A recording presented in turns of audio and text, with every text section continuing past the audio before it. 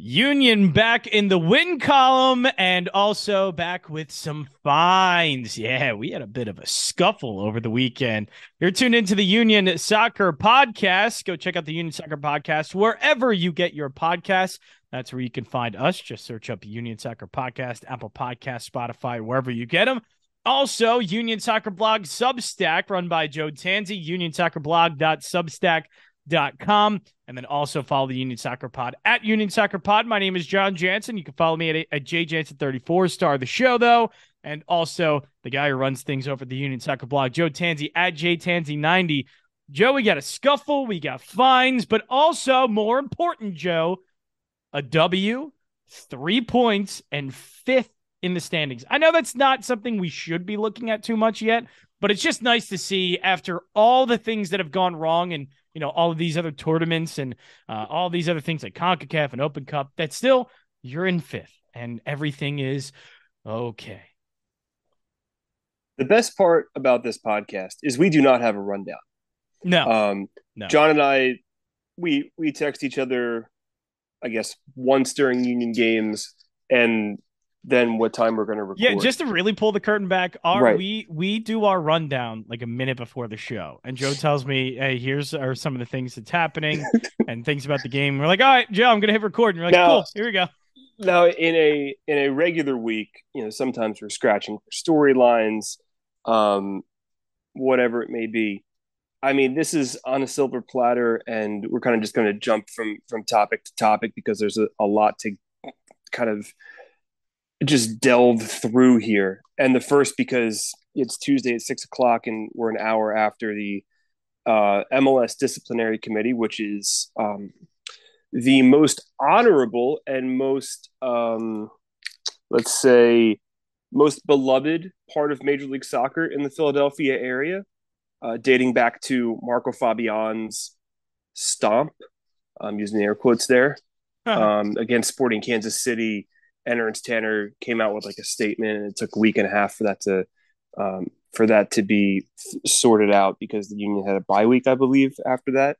So that's where all of this stems from. If you're new to the Union fan base, the disciplinary committee is probably in your top three on the hate list right now, just because the Red Bulls are meh. They just fired their coach. So LAFC and NYCFC are probably up there. LAFC. Gareth Bale too. That's not going. Well, I'm just gonna. I don't care that he's retired. Yeah, I want to ruin his retirement somehow. And so yeah, we're about an hour removed from the fines dropping. So let's get right into it. There's a lot that happened here. So if you've lived under a rock since Saturday and haven't seen the video, Michael Barrios goes in, puts hands on Andre Blake's back, whether you deem it to be light contact, severe contact that didn't need to be made. Right. At the end of the day, that play doesn't need to happen. And Jim Curtin noted in his post-match press conference that kind of stemmed from a few minutes earlier when they were trying to get the ball back in play and all that kind of stuff. Barrios was also kind of a pot stirrer from the second he was on the field. So he pushes Blake, contact light or not, whatever. It really depends on your fandom on what happened, because Colorado fans, who I haven't interacted with much, because are there any Colorado fans? There are. No, they're just not kidding. as. I'm kidding. They're not as vocal, obviously. They're not us. No one is us, John Jansen. No one is us, the Philadelphia fan base. So that happens, yada yada. Damian Lowe and Jack Elliott immediately jump to Blake's defense. Then Galvan and Jesus Bueno get sent off. There was some alleged spitting that happened from Galvan, and he took down Jacob Glesnes in this melee. So this is what MLS decided. So Galvan and Bueno were sent off and are automatically suspended for their next game, the Union being Wednesday against DC, and we'll get into why that affects the Union in a little bit. So from the disco, the Rapids and Union both violated the mass confrontation policy, 90 minutes of the match. It's a warning for the union because it's their first violation of this policy. Colorado got a fine organizationally and head coach Robin Fraser because it's the second time they've been ruled to have violated this policy. So then Andre Blake, Damian Lowe from the Union, William Yarbrough, Brian Acosta, and Diego Rubio from the Rapids all got undisclosed fine for inciting or escalating a mass confrontation. Galvan also got a fine for not leaving the field in a timely manner. Missing from all of that is Michael Barrios. What are we doing here, MLS? Like, if you watch that video, it's very clear. Like, everything that you find the Union and the Rapids players for starts because of him, and nothing comes from it. Like, that's the frustrating part here. Is all of this is preventable. I mean, the final whistle literally blows after they do the VAR review for the Bueno red card. Like, there was no kicking of the ball after Blake goes down into the advertising board. Like, that is the final moments of the game. And they reviewed it because the whistle hadn't been blown yet, which goes along with all the policies, and I have no problem with that. But what Bueno gets the red card for, still not entirely sure. So yeah, that's the baffling part to me is if you're going to put all of these fines out there and slap 2 Union players, 3 Rapids players, but none of them be the guy who started the entire incident in the first place, there's something wrong with your process. Now, from a MLS league office perspective, this is the least concerning thing they have because the Apple TV deal has been going well. Under a lot of criticism in the last week. Which, if we have time to get into like the broader things with MLS, that's a big issue. So yeah, it's concerning that Barrios doesn't get anything here. His name's not mentioned in the disco release, and it's not like it's a gray area play either. Like, it's very clear. No. Dude ran into him with intention to put Blake down. And if you think Barrios doesn't touch him, then why are you issuing these fines anyway? Like, you just let it play out, and I don't know, that is the initial action that leads to all of this happening. It's frustrating because you want the league to at least notice these things, because look, we're not going to see the Colorado Rapids unless it's MLS Cup, and that's, the probability of that happening is highly unlikely. But what if Michael Barrios goes out and does this in another game? Well, this could have been prevented. It just feels like you make the right call. You find Barrios, you find Blake, you find Lowe, you find Galvan, and then anybody else who, while reviewing the video, did something significantly wrong, and then you move on. Like, I would have no problem if Blake and Lowe got fined, and even Jack Elliott, if Barrios' name is there. It just feels like it all levels out, and we move on. But instead, there's one name missing, and that's why everybody is up in arms, and I get it. And this isn't the first time Union fans have felt slighted by the disciplinary committee, and it really does all go back to, I think that was 2018, 2019, like the second game of the season. Might have been the third. Is away at Sporting Kansas City. Marco Fabian goes up to try and get the ball, and his foot comes down on the chest of a Sporting Kansas City player. He gets ruled with a red card. And then, in really an unprecedented move in MLS, Ernst Tanner comes out with a statement through the Union social media channels a week and a half later, because that's how long it took the release to come out, because they waited until before the Union's next game because they had off in between those games. That was a big deal, and that's where all of this hatred for the disco stems from. But I understand it. It's just very simple. Just put him in the release, slap him with a fine, you move on. It also prevents um, further incidents from happening. I can't say I've watched a ton of Rapids games this year, um, but What would be the if reason just not to find him though? Like he's the reason why this all got started. There's obviously a push. I don't right, know. Is there like a letter of the law thing that says what he's doing is within the reason of play or what? no, Because right, there's me, it's not. I don't know. I don't understand why there's such a hesitancy for the guy who started it not to find him. Like very clearly, they just find everybody here. Like, oh, you fine, you fine. You breathed on somebody incorrectly during the scuffle, you fine. And mhm, then it's just the guy that started. They're like, I don't know. We got to look into that one more. Like, there's why even hesitate when you're just handing him out like right, crazy? and that's the part I'm kind of confused on too. I mean, look, MLS when it comes to these types of situations um, hasn't hesitated to find a lot of people in the past. So like, I don't know. That's the frustrating part, Yeah, it's extremely frustrating because right? there's just no rhyme or reason. Like, obviously, I get Blake and Lowe. They're the ones who retaliated. I Right. don't blame them for retaliating. I'm not saying that, but no, you can understand. Yeah, they definitely retaliated, and in a way that you should get fined. And they obviously escalated things maybe in a way, but yeah, it's just that's interesting.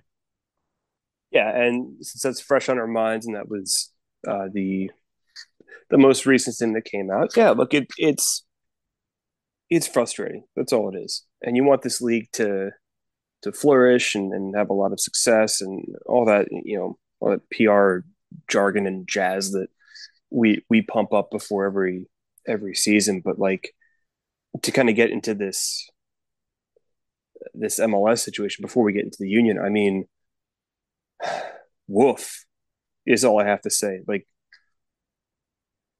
giving out a free trial for a month and try and branding it with like a personal message from a player from each team, it's not great. And like, and it seems like this week has been the bash the Apple TV week because Yeah, let's do it. the Sure. Athletics said something in it. Pro Soccer Wire had um, a piece which I wish they would have quoted more than just Vancouver Whitecaps players because to me, yeah, I know they had like an MLS executive quoted there, but like I think it's a little extreme because players that play for the Vancouver Whitecaps are in a completely different situation than people that play in the Northeast because Vancouver's got more travel. All of this is involved on top of what people in the Eastern Conference are going through. Like, I could care less what, no offense, but I could care less what Julian Gressel's going through because I don't see Julian Gressel or any of the Whitecaps on my TV screen for the most part. Like, I see the Eastern Conference, I see the travel is more manageable than it is in the Western Conference. I want to know, does this hurt anybody in the Eastern Conference too, not just one specific team, and slap a quote from an MLS executive in there. Like I wish there was a little more bulkiness to that because I do want to hear what the situation is, not just in Philadelphia, but across the league because it does seem to these issues are piling up with the 7:30 kickoff time. I mean, heck, look at Sunday for example. Now I get it. The Sixers and Celtics had our attention, but you're telling me you can't stick an MLS game at like 1 or 6 on one of the big networks? Um, it just feels like this whole thing is very poorly planned out from a scheduling perspective. Like, It was poorly planned out from the beginning. Like this, it's not surprising that they just don't have this down to a science yet. Like I know it's hard to for a league launching like this new streaming thing, mm-hmm. but and look, Major League Baseball's been dealing with these issues over and over again, but baseball's still easy to find its games. Here's the This is thing. just this feels like I mean from the beginning just feels like Mm-hmm. they never really knew exactly what to do with this and how to do Here, here here's the thing. MLB's got a lot of relevancy issues. It has it. For for a sure, long time, right? absolutely. But And I'm saying that as a guy that loves baseball, but yes, right. 100%. And look, I have MLB TV and I watch the Braves almost every night if I can during baseball season because they are at a market. MLB TV is a very good product that's been around for forever. Um, but I'm okay if one game goes to Peacock or one game goes to Apple TV because I have the option to just not watch it, but then I can watch 13 other games uh, in baseball. But it's been like that forever. With soccer, there's no relevancy. Like, part of the issue here, and this is why we have these really stupid debates about MLS Wrexham, Yeah, I is know. I've been seeing that. it's like I'm not well pe- versed enough in like international soccer to even well, say in that here's conversation. like, people have done this for a long time with US soccer, and Wrexham is a more unique case because it's got celebrity owners, and really the only reason why we pay attention to Wrexham is because Ryan Reynolds is there, Rob McElhenney is there, and um, they have a TV show And they're about it. like Like, there, right? They're out front, right, like in the spotlight there. right. Um, the only reason I gave a damn about Sunderland when they dropped from the Premier League and paid attention to them for about a few weeks was because Sunderland Till I Die on Netflix was phenomenal. Like, I don't care about the championship. I don't care about any other lower divisions in England, even with Americans playing there. I don't have the brain capacity to like. I'll keep an eye on it when it's closer to this time of year when I see, oh, who's going to get promoted and is it somebody new like Luton Town who just beat Sunderland today to get to the promotion final. Like, is it something interesting, or in the broader American soccer scape right now is, well, do Brendan Aronson, Weston McKennie, and Tyler Adams maybe have a place on those teams if Leeds get relegated, which it's starting to look like it. That's a very, very real possibility. So, where would they fit on Burnley? No, but would they fit with Sheffield United or whoever wins the promotion playoffs? I think it's Middlesbrough and Coventry are left in that semifinal, and the winner plays Luton to get up. Would an American fit there? Like, that to me is interesting because first and foremost, Brendan Aronson has a connection to the union, and we've seen him grow up, and we want the best for him. I still think, regardless of what happens at Leeds, he should jump ship and go to the Bundesliga, and that's another topic for another day. But I feel like that second tier Bundesliga team, similar to what his brother's doing at Eintracht Frankfurt, would be awesome for him because that's a league where um, there's no defense in the Bundesliga. Let's just be honest with ourselves. There's no defense in Germany, um, and he can flourish in a type of environment, um, say it like a Freiburg or an Eintracht or one of those teams that is fighting for European places or in a European competition. I think he would do very well there. It's very apparent that the jump from Salzburg to Leeds might have been a little bit too big, too fast. And if Jesse's not there when the move happens, maybe the natural progression goes up. And I'd also love to see Mark McKenzie in the Bundesliga next year. But we'll see where he lands too, because he's been really playing really strong soccer in Belgium. But to kind of tie this all back and take me away from this tangent is I don't care about the lower divisions of soccer in England or anywhere else. If something insane happens that goes viral, then yes, I will pay attention to it and look at it on Twitter, or maybe peek at the league standings every once in a while. But that's mostly with the championship because there's been a run of Americans in there, or I watch the Premier League. I'm involved in watching the relegation race, so I want to see who comes up, and that's about it. To try and compare. I can't say I've ever yeah. wanted to watch a Wrexham match. I'll be right. honest. I don't. I truly and honestly could not care less. Well, like, everyone tries to associate, or not associate, compare these things to MLS, and it just misses the mark. Like, it's just people who hate American soccer. Like, they're just always going to hate it. We talked about this before about people that just hate MLS. Yeah, hate MLS in particular. Right. Yes, that they just don't like it and hate it. And at any chance, they're going to take, oh, well, look at Wrexham. See, MLS can't do this. It's like, all right, well, then, like, if you want soccer to grow in MLS, watch it.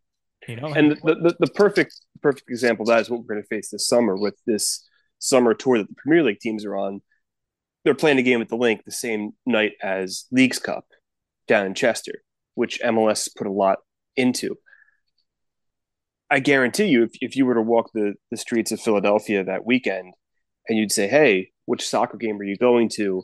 You'd be like, oh, the only soccer game in town is the Premier League game. That's fine. I have no problem with like if you don't prefer MLS, you don't rate MLS, fine. But when we're doing these stupid, and I'm even fine if you're a huge Union fan if you go. It's not often right, that you get to go to those things, right? But and the league, who knows what the Leagues Cup's going to be? There's absolutely nothing behind it yet to say, oh, this is going to be a serious competition or an unserious competition where who knows what will happen. We just don't know what it's going to be and the interest level in it. But it is cool they're trying something new, even though it adds a bunch more games to the schedule and takes out a chunk of the summer and makes the MLS season longer. But that's, neither here nor there at this point. We're focused on this topic. But yeah, it just, you can like Wrexham and the story and think it's really cool what they're doing without having to compare it to anything else in American soccer. You're allowed to do that. Believe it or not, you're allowed to do that. And you can have your own opinions on MLS and whether it's a crappy product or not without comparing it to anywhere else in the world. You know what's funny about that is you drum up all of this hype for Wrexham, and I don't think anybody gives an absolute bleep about any other team in that league. Right? It's just Wrexham. It's the I couldn't name another team in that league. No, don't even ask me to. Please don't ask me to. It's the fifth tier in England. I couldn't even name you. Yes, exactly. The only teams I can name that are beneath the Premier League are either ones that have been in the Premier League or ones that Americans have played at. Exactly. That's all I can tell you. Your marketing is just the TV show has led to interest for the team. And look, they got absolutely bleeping lucky that this is around the same time as Ted Lasso. Right. Because I think it's getting a lot of the residuals from that. So I think it's just like right place, right time. But it's not like they're doing anything for the fifth league in European soccer. Like, it's not like that's growing. So you're only growing one specific team because of these one specific set of circumstances. What in that can you apply to MLS here? Like, it's not. There's nothing to apply. There's nothing the same about any of this to me. Well, unless you want to lesson in like marketing, sure. Right. But that's it. It's not like this is how you build a league. It's like, no, it's not. It's just you guys love Ryan Reynolds and Rob McElhenney, and they have a team and they have this cool TV show along with it. And you're a Ted Lasso fan. So heck, this is sort of real life Ted Lasso. Sure. Let me watch it. Or if you're the Athletic, you just compared Wrexham to every MLS team. That's ridiculous. Which was honestly like the dumbest farce of an article. Like, I get it. You have to try and cash in on the buzzworthy stories in soccer. I get it. I mean, there are ways to tie that in, but I don't think doing it in that sense. Like, doing it in the sense of well, here's why Wrexham's doing it better. Like, Pablo went to one of the pubs in Philly to watch a Wrexham game where they've become that's a cool angle. Like, I love that. Agree with it or not about the coverage given to Wrexham in by MLS writers. It's a big story. It should be covered. Yeah. That's a cool angle. But to then try and maximize your profit off of Wrexham and say, oh, here's how they would do in MLS and try and literally use every 538 and all these world rankings, it's pretty damn clear. They're a fifth division team in England. They get mopped up here. Yeah. That's just the level of talent. So it's very, to go back to our original point with, I guess we were talking about what MLS and Apple TV. Yes, I'm sure we'll talk about the actual union on the Union Soccer. I know. I was just about to say we haven't talked about the Union Soccer podcast yet. We'll get this. This is going to be a longer episode than usual, which is fine. It's just me procrastinating John from playing Zelda for a few more hours. I know. I need to save the kingdom. All right. I need to save Hyrule. But to you know get back to this whole like MLS relevancy thing, like okay, the diehards, and we knew this from the start. The diehards are going to watch MLS, right? Um, we're still going to cover MLS the way we've covered MLS, but what you're doing is now you're keeping fans on the outside. That okay, maybe they would flip on PHL 17 and say, "All right, I'll watch this game." Um, they can't do that anymore. And even if you say, "Oh, here's a free sample," or a free month, you still got to sign everything up through Apple, and once the month is over, then they're charging you, and people don't want to do that. Um, so yeah, I don't know if MLS is way short on their target goal. I don't know what triggered the hey, let's do a free trial in the middle of May. Maybe because it's rivalry week, or they're branding it as that. Um, that it was just something they were going to do. But I it also doesn't find say the timing of it as NHL and playoffs and NBA playoffs are dwindling down. I also find right. that timing to also work. But it also, to the people within the MLS bubble, it sends off some alarm bells, right? Because we know it's hasn't been ideal. The whip around show hasn't been great, at least in the parts that I've watched.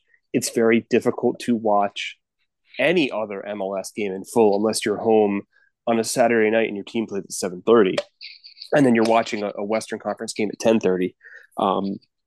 At least I find it for me, it's very hard to rewatch games when you can just watch the condensed highlights. So Yep. yeah, and I'm not saying put a game Friday night at 11 o'clock on the West Coast like we used to have. I get that was for all the the sickos like me that watched it, but I don't know. I don't know. A Sunday game would be nice. Maybe two Sunday games. Basically, Or I think your point is stretch it out a little bit more. right. Give us a little bit of something, and don't make your marquee match. Say like the Hudson River Derby is your marquee match of the weekend. Don't make it 7:30. Make it 4. Make it 1. Whatever. Like I'm not watching Chicago and St. Louis. There's nothing like there for me. But when you put El Trafico or the Hudson River Derby, you put something fascinating in front of me with MLS, I'll watch it. But the problem we get into then is, well, Atlanta's on national TV 10 times, and uh, LAFC is on national TV, and it becomes fatigue of that. And you're running into a ton of issues with who is actually playing those games, or it's the Sounders for the 15th time this season. So there's a lot of things that need work. I don't know if I'm willing to give Yeah, you got more to of the benefit of the doubt. I think what you have to do, and I like the idea of spacing out. I don't think these games are spaced out enough. Like, so the NFL has the best single day game experience in the world because you have look at a number of 1 o'clock games, but then I also have more I can watch at 4:30 than more I can watch at night. It's Mm-hmm. spaced out to the point where I want to watch the Eagles at 1 o'clock, and once I'm done watching them, there is still something else more for me to watch afterwards. It's basically Right. like by the time the Union are done, the rest of the league is done, and I have maybe at 8:30 and 9:30 game like about to wrap up, and then here comes the 10:30 that I'm about to watch. It's just not. I don't know. I feel like this could be an all day affair almost, and you can. Mm-hmm. And you're right, space it out even to other days. But yeah, I just feel like it's all just a shotgun blast at one time, and if your Whiplash show and your essentially Red Zone show isn't good enough, then the entire point of having all of these play out at once is ridiculous.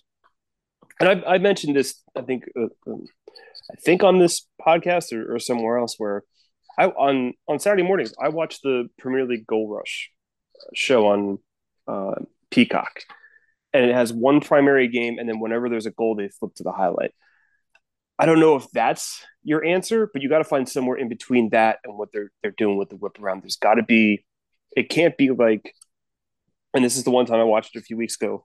It can't be just Sasha and BWP doing like podcast topics. Like No, there's got to be some excitement. Like I want I want Scott Hansen. Give me a Scott Hansen of soccer and put them, get excited. Like maybe you think it's overkill when you watch NFL Red Zone, but I tell you what, Scott Hansen gets me excited for what's coming NFL up. Red Zone is the single best viewing experience in all of sports. It's the Right. best. So you're not going to completely replicate NFL Red Zone. You're not going to completely do what Premier League Goal Rush does. But find your own niche, your personalities, your excitement. Have fun with it. And it just feels like everything we just talked about with Apple. It just felt like a shotgun wedding between MLS and Apple because Apple wants to get into the sports, but The sports. the sports, but nobody wants to go fully in. MLB's dip their toe in the water. NFL has Amazon, but that's the NFL. Like the Pac-12 doesn't know where their games are going to be because they've become irrelevant. But they may not want to go to Apple because they may become even more irrelevant. And MLS just they look at TV ratings and say no one's watching this, so let's dive into Apple and have a company that's going to make a commitment, which they have. But there's so many loose ends that still have to be tied, and we're 2 months into the season, and hey, we almost saw this coming. End rant. All right, Joe, you want to talk about the Union? I think we should on the Union Soccer Podcast. Yeah, they won.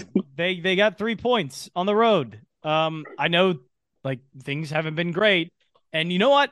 Even that first half wasn't great. I'll be completely honest with you, but it's still 3 points on the road, and it's a improvement over what we've seen lately. And a Colorado team that actually was playing somewhat well.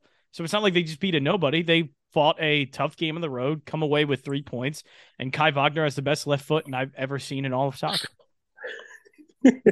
Kai Wagner is on What the hell? fire. We found our third striker, Joe. And his name is Kai Wagner, right? Like these aren't even like easy shots. It's not like he's getting a chip shot No. or like this really lucky set piece that goes in because usually if he's on a corner, he's the one doing it. These are like absolute blasts. The one was finesse, the one where he spiked it into the ground and against Orlando. Like that was amazing. Or against Minnesota, excuse me. And like then here against Colorado, he just blasts one in the back of the net. Dude, that's insane. Right. And it's so weird to be talking about a 3-game winning streak when in between those games there's been a loss to Minnesota in the Open Cup and a loss to LAFC in Champions League. But that's what they're on. Jim Curtin, I mean, this point's been hammered home about 15 bajillion times now. But, he wants to get 10 plus points out of the 5 games stretch that started with Toronto in league play. And they've gotten 9. And all of a sudden, they're back in the mix in the Eastern Conference and can do even more damage against DC United at home. And they're setting themselves up for a run here. Like the same thing that happened last, they're setting themselves up here. Right. And also this 3-game winning run speaks to patience. I know that's a word we do not have in our vocabulary as sports fans of any team. We want things to be fixed in the moment right now. And if it doesn't, things are wrong. People need to be fired off with their heads, all that stuff. I get it because, look, I do it with the Eagles a lot. But when you have a season like MLS where it literally is forever, sometimes you do have to have that patience, like it or not. And this is why. Because a 3-game winning streak all of a sudden in league play moves you up to, I think, the 5th in the table. And you can do even more damage against Eastern Conference opponents to end the month. And by June 1st, you could be in the position you've expected yourself to be in. And oh, by the way, Curtin admitted this after Saturday's game when talking about using the 3-5-2. There aren't really any good team or great teams. There may not even be a lot of good teams in MLS right now. New England and Cincinnati in the East and LAFC in the West. That's what you got. And that's okay for May 16th because the way the MLS season works is you need patience to find these elite teams. I mean, heck, we buried Sporting Kansas City. Like they were a team that was going to have 5 points all season. And then they go and beat Seattle. Like this league is so just unpredictable. And for the Union to be in the spot that they've been consistently speaks to how they've been able to avoid some of this chaos. I mean, they're 7 points out of first place with New England coming into their place on Saturday. I mean, we could be talking about a team in third place at the end of Saturday night within one result of second place, maybe one result of first place, depending on what Cincinnati does this week. It really is incredible how things can swing so fast in this league. Yeah, and it's swinging in the right direction for sure. But you also mentioned it, Joe, there, and when it first came out, I was like, "Ooh, something new, something interesting." Jim Curtin's doing because usually we're just used to seeing the usual formations. We're like, "Okay, yeah, no, that makes sense. I guess you plug this guy in here and there, and then boom, three in the back, and everyone went, whoa!" There was like a whiplash. Everybody just went, "What the hell is that?" And it worked, and it ended up being interesting, but also very functional. And one of the things I like too in Bizo a little bit forward, and we did see Bizo end up in a goal, or at least part of a goal that Carranza had. I thought it functioned very well, Joe, and I kind of like the change in formation and using the 3-5-2. It was interesting. It was obviously you could tell like they're not really changing much. It's just really adding that nice little center back there and the back of the three line, but it certainly ended up being good. And I thought, again, pretty functional. Right, it's what we've wanted to see for a while now with these three center backs, and it hasn't been able to happen because Damian Lowe has been dealing with just some nagging little injuries that prevented him from being at 100% to start. They threw it out against Cincinnati, and it did work. But this was the first time we saw the three-man back line with Jacob Glesnes, Jack Elliott, and Damian Lowe, and it worked. It did. It's still, it's basically, at least with the way it functioned on Saturday, the diamond, but with three center backs, because the three central midfielders are still using their exact offensive and defensive qualities from the 4-4-2 diamond. They're just applying it to with another center back on the field. And Jim Curtin even admitted Daniel Gazdag was dropping back into his position as a 10 as part of the diamond in some instances. And they were still very they were right sided oriented in the attack too. Look, Kai Wagner scored the goal, but that goal comes from the right. It's to do the anatomy of a goal real quick. Alejandro Bedoya skates through defenders, gets it to Carranza, and then Carranza passes the ball to Wagner, who lashes into the net. Like, yes, the goal came from the left back, but it starts with a move on the right, and you saw that throughout the night, and then it ends up being shown in the second goal as well with Bizo. So the only real blemish of the back line was the penalty, which is a 50-50 one. And I made this point in the takeaways piece on Saturday night. Jim Curtin talks about penalty luck and all this kind of stuff happening throughout the course of a 34-game season. Well, it all just kind of leveled out within 2 league games because you had the soft penalty that Carranza earned against Red Bulls, and now you have the soft penalty that Damian Lowe concedes, which you can't just go in that way. I know a lot of people thought that Rubio initiated contact, and I did see that from the angle. But Yeah, I'm all right with the call, to be honest. Right, and Jim Curtin was too. He really didn't have any qualms with it. But to me, that instantly popped in my mind. Maybe this is just listening to Jim Curtin talk on twice a week basis for pretty much all season. That the luck does even itself out, and it did in that situation because Carranza and then Lowe back to back, call it a wash, and we move on. The most important part is the Union were able to respond, and I think the Wagner goal just woke everybody up. It was huge. Right before halftime, you get it in, you get an equalizer, you get a second one early in the second half, and you hold on for a win. And Colorado didn't really look that threatening. The goal was to take away the middle of the field, and they did that. I thought Jack Elliott had one of his better games of the season, and that's what you want to see with Lowe and Glesnes around. Like, you want that line to be solidified. Bizo was still Bizo. You saw the good, you saw the bad. there was an instance in the second half, I think early on or midway, where he got too far forward, lost possession, and luckily Damian Lowe clears it out, and that ends up not being a talking point. But he had a decent game. They were still very right sided, especially in the first half with the attack. I'd like to see a little more balance. They got to that point eventually, but um, I still want to see a little more balance from the start and not just immediately go into the right sided tendencies. So yes, defensively, it's new, it's exciting, and it got the job done on the road. And I think we'll see that many more times on the road throughout the season. But where the evolution now comes with that is, can you break the 4-4-2 principles for the midfielders and the forwards and add new wrinkles to it? Because that's where this tactical evolution of Jim Curtin will happen this season. It's one thing to put three defenders out there and play for a point or play for a win on the road. You can do that. But I want to see a little more creativity with the midfield, with the forwards.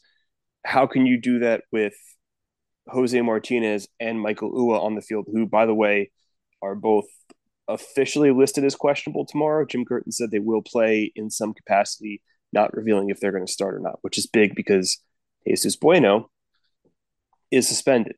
And Jack McGlynn's off the U20, so they need Martinez. I would assume he starts if he's ready to go because of that. So, does it function with Martinez and a few more attacking midfielders in front of him?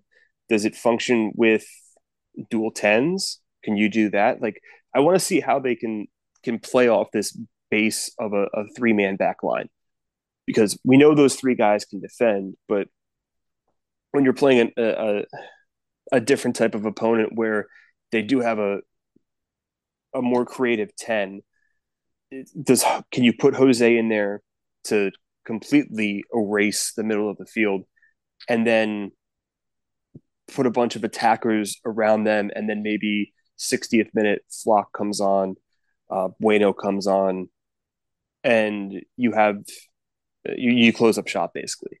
So I'm very interested to see how that now evolves, because we've seen it once. I know we're going to see it multiple times, but how it turns into something that the Union can go to and then throw different wrinkles in game by game would be really nice to see. Not just the 3-5-2 with the standard guys and it looks like a 4-4-2 and they're playing the same way, because eventually if you do that too many times, teams are going to see that on film and they're going to punish you the same way they would if you were in a 4-4-2 diamond, because of how the midfielders attack and the right side is heavy and how the forwards get involved with the game. So yeah, I think one thing that certainly was notable to me was your left and right back obviously pushed a little bit more forward, and how directly involved they were offensively. Because obviously when you just have that four in the back line, very defensive heavy, and I would assume defensive minded, they were able to push forward a little bit. And obviously we get Wagner with that goal. But again, using Bizo's speed, because I always feel like, man, he's one of the fastest players I see in the field. And all of a sudden he comes just flying down the right side of the field for McGlynn. And all of a sudden Carranza has a goal because of that. Like, I just felt like it was interesting to see those two involved more offensively. Obviously they are to a point, because Wagner obviously scored a couple of goals in the Open Cup game before that, but certainly to see them involved more felt like it actually worked in a way. And I thought that was certainly notable how they played. Oh, for sure. I just, to me, when they started out and there was a lot going through the right side, I was like, okay, like, what are we? Too much. Yeah, like, can we add more wrinkles to it? And they did, and they will once they feel more comfortable in it. Um, but yeah, the Wagner goal still comes from the right side, so it's like, Yep. yes, everything is there for variations to be put in when you have the full squad. At what point you have the full squad and use it, who knows? But that's kind of what I see moving forward with this. All right, Joe. Speaking of moving forward, there is a game tomorrow. Wednesday action. It feels like Wednesday action. It's been a while, Joe. I'm not gonna lie. Well, at least like MLS Well, it's because action. we've had a few Tuesday games. Yeah. I don't like Tuesday games. Tuesday games don't do it for me. So we got a nice Wednesday game. What do we got here for tomorrow, Joe? What are we looking at? Yeah, Especially with injuries and stuff, and obviously what you just mentioned with Breno. right. So let's start from the Union perspective. You're going to have Jesus Bueno is suspended. Jack McGlynn is now off with the U20s, along with Quinn Sullivan and Brandon Craig. Like I just mentioned earlier, Ua and Martinez are listed as questionable. Jim Curtin said today that they are going to play in some capacity. So, and by the way, Damian Lowe also dealing with a personal matter in Jamaica. Curtin expects him to be back tomorrow, but Jim did note that, so that leads me to believe we're getting Glesnes and Elliott at center back to start. And as Jim mentioned, family comes first regardless, and we obviously agree with that and hope whatever's going on ends up working out. So you're getting Kai on the left. You're getting, you can choose your right back at home. I think that's not a huge issue, whether it's Ariel or Bizo. So then it comes down to, can Jose Martinez start? Because if he can, it all fills out from there. Flock plays the left, Bedoya plays the right, Gazdag, Ua, Carranza. If not, then you have to funnel through, in Andres Perea, Joaquin Torres. Like, how do these guys fit? So I think that's how this is going to do. And you also have New England on Saturday that you have to keep an eye out for. But if Ua and Martinez are fit enough to start, I think we see them. All right, and DC United, the opponent coming in on Wednesday. Last few games, not great. Draw, loss. Obviously, they've been doing okay this season. Fine. They don't suck. I think that's the best way to put it, Joe. Thank you for that. They don't suck, I think is the great way. So a team that doesn't suck, though, coming into Subaru Park usually do end up sucking. This feels like the Union again. They are fifth now on the table. They can get another win here. This feels like, the Union really are stringing together wins, and this could be part of that. Well, DC United, it is to be noted, they have a lot of injuries. I'm trying to pull up the entire list. But they are dealing with a handful of injuries coming into tomorrow's game. So that could end up hurting them. Taxi Fountas is on the injury list. Steve Birnbaum, there's, by my count, 8 from the tweet I'm reading right now. So that significantly hurts them if a guy like Fountas can't go. He's obviously a guy we know as one of their top attackers. Christian Benteke is going to be an interesting matchup for Glesnes. I'm fascinated to see how that goes, because usually when these number 9s that come into Subaru Park, and we talk about what their pedigree is, they usually get handled by Glesnes and Elliott. So how that physical battle is going to go is going to be fascinating to watch. This is kind of be like how a few weeks ago we watched Jose Martinez try and deal with Bernadeschi, which he did with flying colors. So I think that's the matchup to watch defensively. Look, this is a home game. You should win it. And the form they're in, they should. And I wouldn't be surprised if Julian Carranza is a little ticked off. Ooh, why is that? Ooh. Well, he had the miss that was wide open in the first half. He did score in the second half, but it feels like, and maybe this is kind of just how he deals with things as a striker, and strikers can be very temperamental. But I wouldn't be surprised to see kind of a ticked off Julian Carranza tomorrow to try and score a few more goals. He's been playing well, but I think there's a part of the fan base and the coaching staff that realizes he can do a little more. He can put a few more goals in the back of the net, and if Ua is only playing off the bench or playing 60, whatever it may be, Carranza's got to be the guy tomorrow. And again, this the Martinez and Ua being healthy kind of has that trickle down effect on what the lineup's going to look like. If Martinez starts, you can play Flock on the left because you don't have Bueno or McGlynn. This would have been a perfect game to start Bueno on the left, but unfortunately, Um, we're not going to get that because of the melee we got. Maybe we see him against New England. I'm fascinated to see what Bueno can do in front of Jose and what he can bring that maybe Leon Flock doesn't. Um, and I don't know. And I don't know if Jesus Bueno can bring the offensive side um, of the left side of the diamond that Jack McGlynn can, or even half of that. But they're going to have to find a way to replace that while Jack McGlynn's off the T20 World Cup. So that's a big opportunity. Maybe Andres Perea even gets his shot because we know he can create moving forward from the deeper position.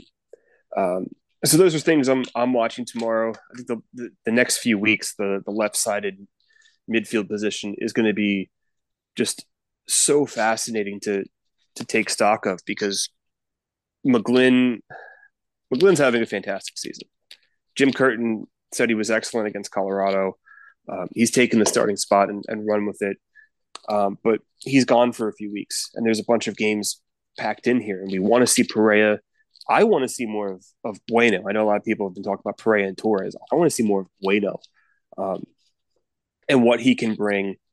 And if Martinez is back and healthy and playing in the sixth role, well, the starting spot that comes under pressure is the 8 on the left side.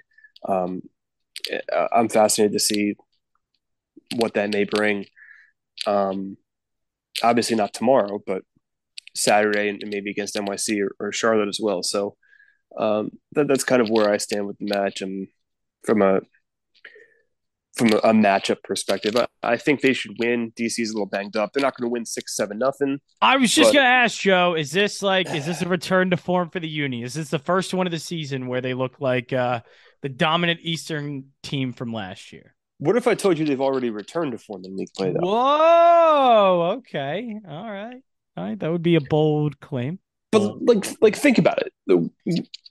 They beat Toronto thoroughly, and the 2 goals they conceded in the second half is because they were focused on LAFC. They had to win the bag. So take those 2 goals out of it. They get a clean sheet on the road at Red Bull, and then they beat Colorado, who's only one of 3 significant chances was a penalty kick. Andre Blake saved a few others, and he had the big save early on that shot from close range. But he had 1 or 2 saves, and that's about it. So defensively, I think they're in form in league play. What we quantify as the Union being back in form 6-0 is open for interpretation, right? I want to see a 6-0. You want to see it. A lot of people want to see it, but I know. I don't know if we'll see it. It's just who knows? That doesn't happen often, by the way, because I remember every single time after one of those games, wow, Union are making history here. So they don't make history every single game and every single season. Mm-hmm. But as long as this is a thorough 90-minute, good victory. Obviously, you don't need 6-7-0, but this isn't the one where I'm talking about the Red Bulls just get by with 3 points. Even against Colorado, they stole 3 points there, which is great. This is, look good. You're at home. Not many home games lately as well. So you're at home and you have a chance here to get 3 points against a team that's injured and down a little bit.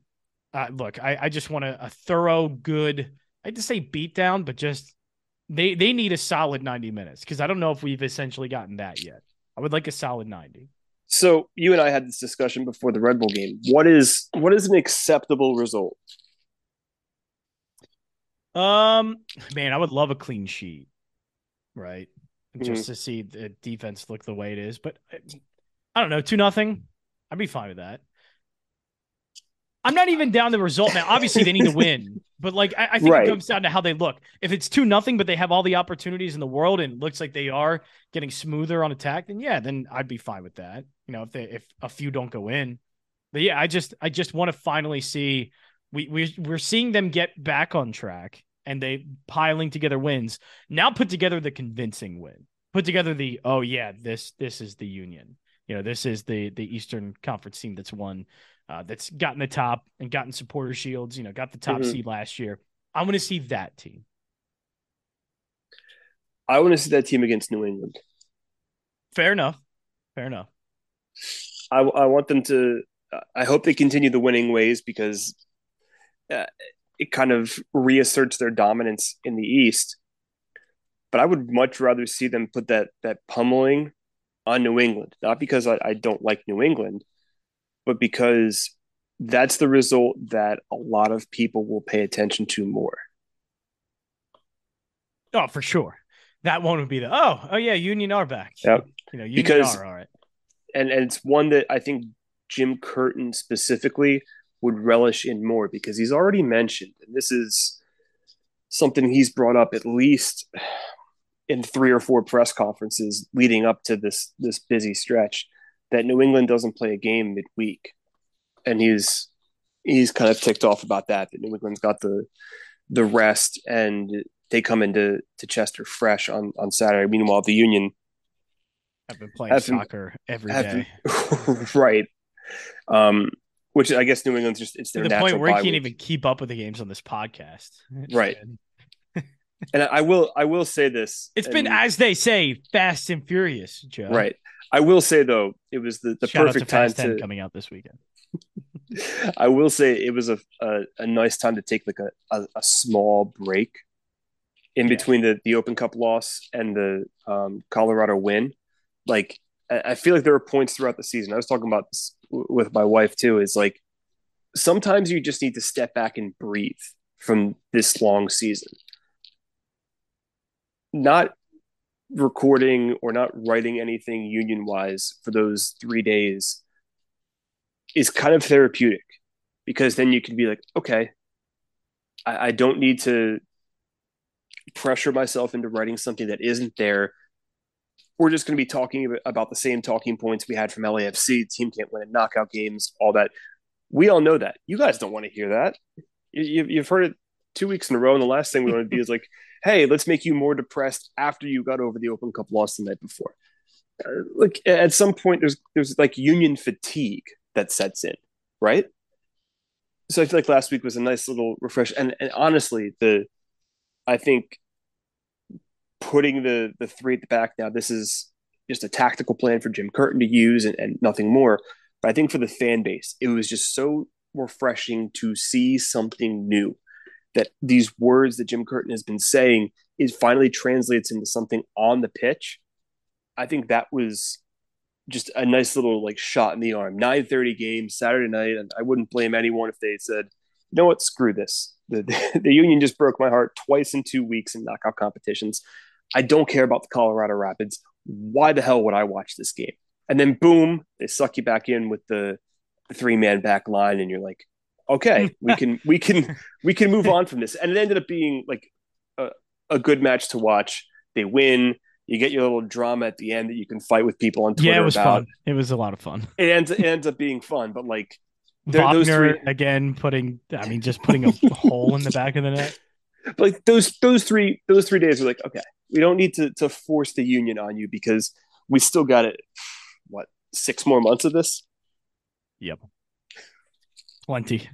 So we gave you an hour-long podcast instead, with a lot of rants that have clearly been building up in my mind. And there haven't been many opportunities lately, but there is a game tomorrow at Subaru Park, and I haven't been to a game yet, so I don't know. We'll see. We'll see what happens. We'll see how I'm feeling. Maybe a John Jansen sighting over at Subaru Park. Who knows? All right, Joe, are you going to be there? I imagine you'll be there. Yes, I will be. Hopefully, even happier if Real Madrid wins in the Champions League. Ooh, that'd be nice. You and I talked about this, but I have an Inter Milan futures ticket in the Champions League and Real Madrid as well, and I'd feel much more. Obviously, I'd feel much better if both teams are in the final, instead of Inter trying to counterattack against Manchester City for 90 minutes. But yeah, I'll be in a really good mood tomorrow night if Madrid wins at the Etihad. I hope they do, Joe. We're going to end things there. That's it for the Union Soccer Podcast. A very lengthy one. We haven't had a long one like this in a while, and I think it was warranted.